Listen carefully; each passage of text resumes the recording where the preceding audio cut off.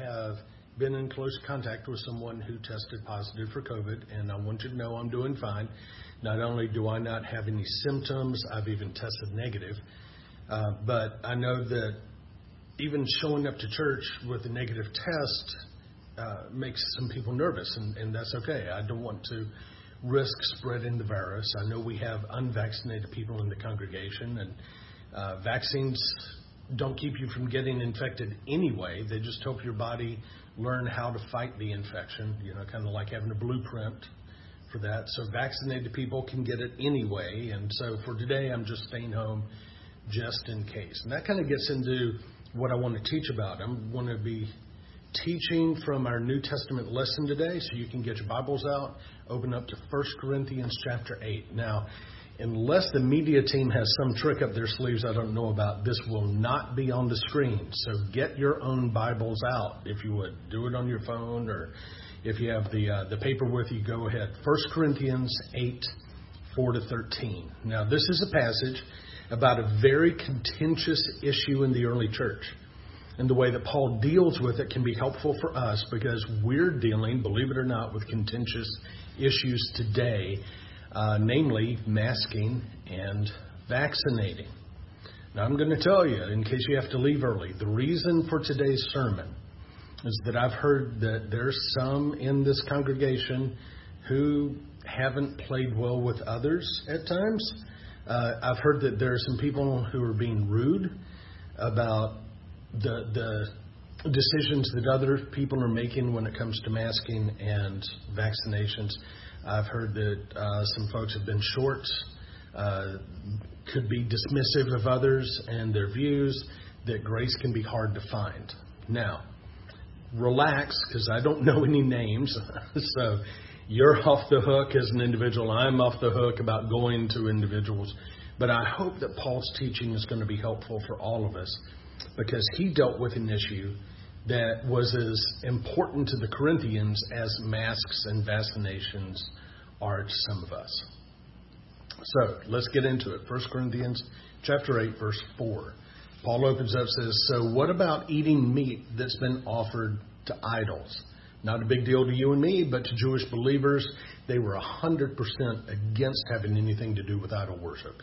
It was a clear violation of the prohibitions that God gave to his people many times to be sure that they had nothing to do with idols and nothing to do with pagan practices. They could even look at it and say, even if you're not actually worshiping, this is a slippery slope that could have some big consequences, because you're rubbing shoulders with idol worshipers. You're implying that you're part of their belief system. It's just a small step away from taking another, being involved in that idol worship yourself. And that can affect not only you, but your family and even your community. Now, Paul, lest we forget, was a Pharisee. Pharisees are not known for being lackadaisical with Old Testament laws. And so we could probably expect that Paul on his own would take that position. Don't do it. Just don't even go close to the edge. It's better just to stay back, rather be safe than sorry. On the other hand, Paul is writing to people who bought this meat and who probably weren't Jewish anyway. They hadn't grown up with these Old Testament laws. They believed there's only one God. There's no other God but God. So what's the big deal? This wasn't something that was specifically prohibited. Why are you getting so uptight about it? So Paul is writing to these Gentiles who have a much different worldview than what Paul grew up with. And look how he goes about it. He opens up this conversation with what they are doing right. So this is how he does it. He says, well, we all know that an idol is not really a god, that there's only one God. He says, you and I are together on that. There may be so-called gods both in heaven and on earth, and some people actually worship many gods and many lords, but for us, we know there's only one God, the Father, by whom all things were created and for whom we live. There's only one Lord, Jesus Christ, through whom all things were created, through whom we live. And he says, however, Not all believers know this. Now, Paul could have started out with what they're doing wrong and hey, just don't even go there. But he finds something good in their approach. And there's a pro tip for having a conversation with someone who believes differently from what you believe. Start, if you can, with something that they're doing right, something that you respect. All right, so let's go on. Paul lays out the problem then. Here's what he says. He says, some are accustomed to thinking of idols as being real. So when they eat food that's been offered to idols, they think of it as the worship of real gods, and their weak consciences are violated. Now, don't hear anything pejorative in this, like Paul is looking down on Jewish believers who he really would empathize with. He's probably very sympathetic with them. But this is a way for Paul to point out that ultimately, though even these Jewish believers would believe that there really is only one God, that we have to recognize their background limits how cavalier they can be in taking a liberty like eating meat sacrificed to idols. They aren't as strongly in favor of that, certainly, as the Gentiles are. Their consciences have a problem with it. Their consciences limit how easily they can approve of doing something that they've been taught not to do. And so Paul is pointing out, here's the issue. Not everybody really sees it as simply as you do. So, verse 8, he says, it's true. We can't win God's approval by what we eat. We don't lose anything if we don't eat it, and we don't gain anything if we do. He's saying, the actual eating of this, there's no reward from heaven. You don't get gold stars no matter which side of this you take. Verse 9, he says, but you must be careful so that your freedom doesn't cause others with a weaker conscience to stumble. In other words, Paul is pointing out they believe they're doing the right thing. They're honoring God by the choice that they make. Their conscience, it says that they can't do anything else. They're honoring God by not eating meat sacrificed to idols. So be careful. You don't encourage them to go against their conscience, even if you're right. You don't see it from their perspective. You didn't grow up with the prohibitions against idols like they did. These prohibitions are actually part of how they honor God, and it is woven in to their very conscience. So be careful about asking somebody to go against their conscience. Okay? Verse 10. If others see you with your superior knowledge eating in the temple of an idol, won't they be encouraged to violate their conscience by eating food that's been offered to an idol? Verse 11. So because of your superior knowledge, a weak believer for whom Christ died will be destroyed. What? What do you mean, Paul? Paul is pointing out that violating your conscience, doing something when you think, really I shouldn't be doing this, it puts up a barrier between you and God. It really is sin for you. Not because God has said don't do what you're doing, but because you're doing something you believe is wrong.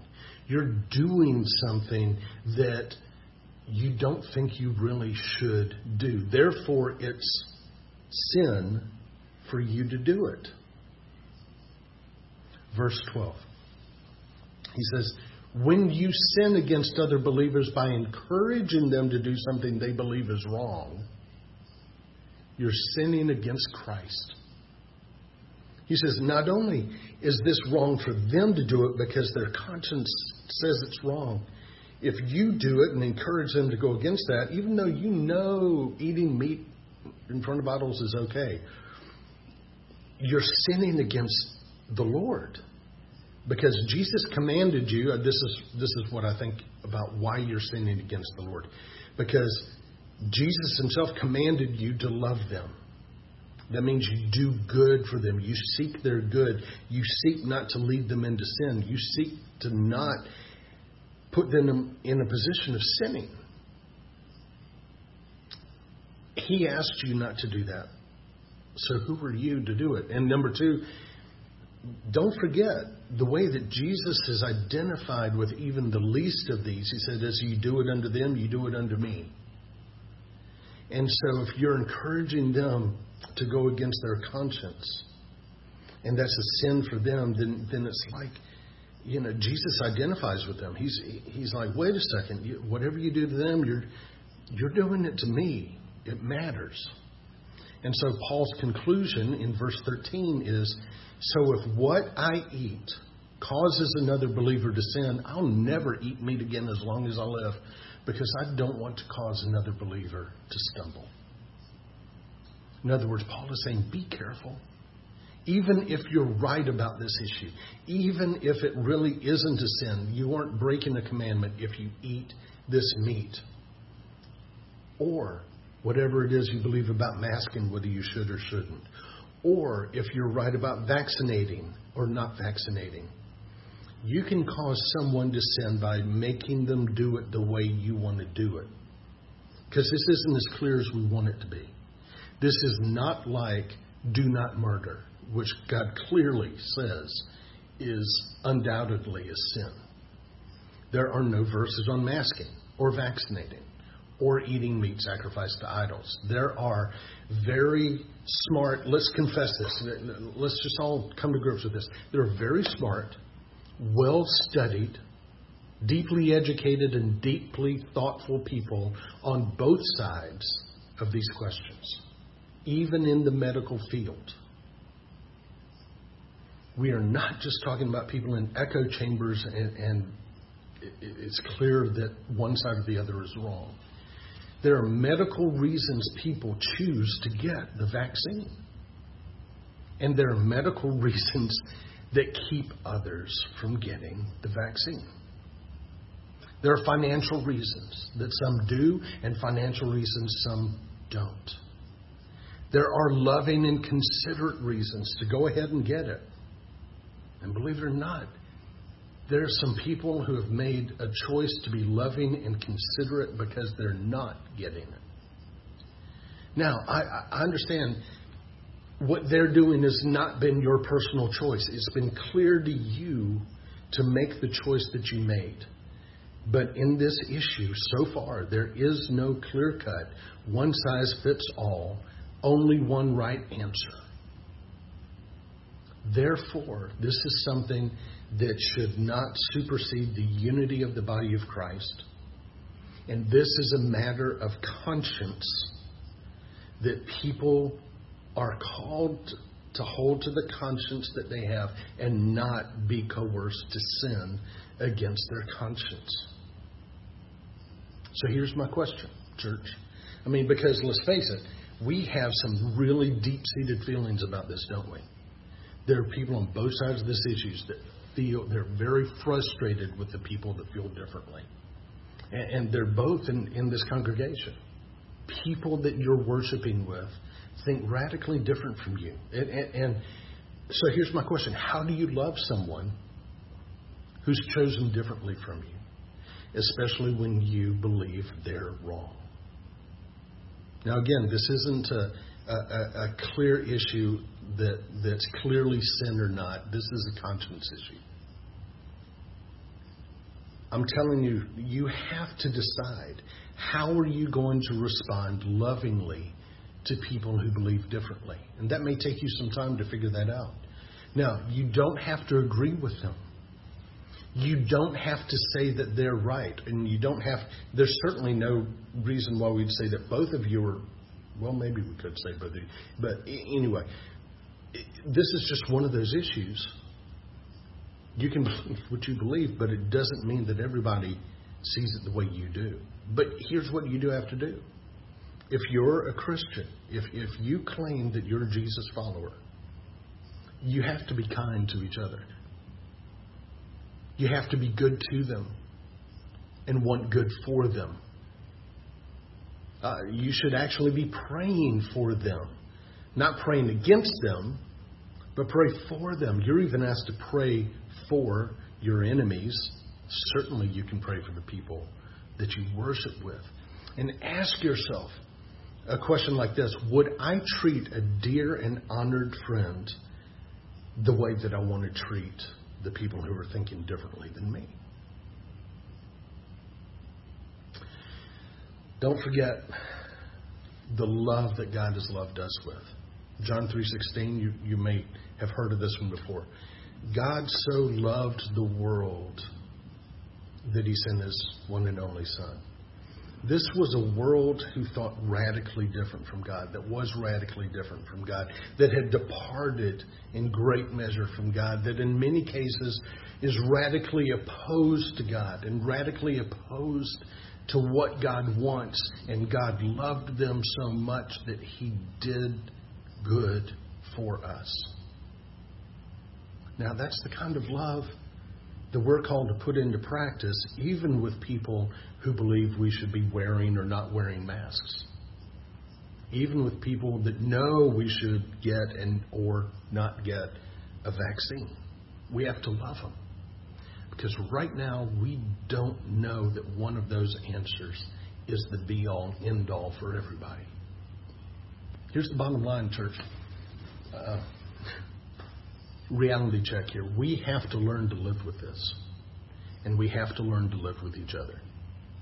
COVID is not going to go away. There is no way to eradicate it like we've basically done with smallpox and other things. Smallpox could be eradicated because it only infected humans.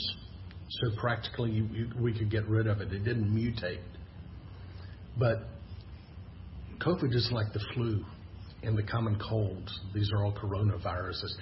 COVID has what they call animal reservoirs. There will always, that means that animals can carry it and transmit it and even have it affect them. So it mutates in animals as well.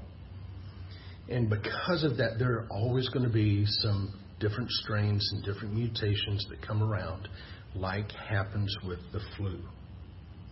It's been happening with various other diseases for thousands of years, and we've learned to live with those. We have to learn how to live with this. Somehow, God bless our scientists, God bless our researchers, to find some good answers. But we have to learn to live with it. We have to learn to be loving to each other, to all people, but especially, wouldn't you say, to our church family? Like Paul told the Colossian church who dealt with things that could be deeply dividing, like slavery and people that own slaves. Deeply dividing stuff. And Paul wrote to them, Colossians 3:15, let the peace of Christ rule in your hearts. Because as members of one body, which we are in the church, right? As members of one body, you were called to peace. So how are you going to do that, church? How are you going to love people who are different from you? Let me tell you, just so you know, our current response as to what we're going to do when it comes to these issues, and the policy that we have. Now, you have to deal with your reaction to this, but right now we're not having a mask mandate. I mean, let's face it, right? It wouldn't be 100% anyway. You are welcome to wear one if you like, and we're not mandating that everybody wear one. It's just where we are. We have to learn to live in that right now. We're going to, as you may have noticed, we're going back, at least for a time, for a season, we're going to sit on alternate rows for the time being. That means you can sit on one row, and then there's a space where nobody sits. And then you can sit on the next row. We're asking that you comply for the sake of those people that want to have some distance, that are not comfortable being jammed up together. You may think it's fine, to be jammed up together, but they don't. And out of your love and respect for them, please don't force that issue, and please respect the distance that some people are going to want to have.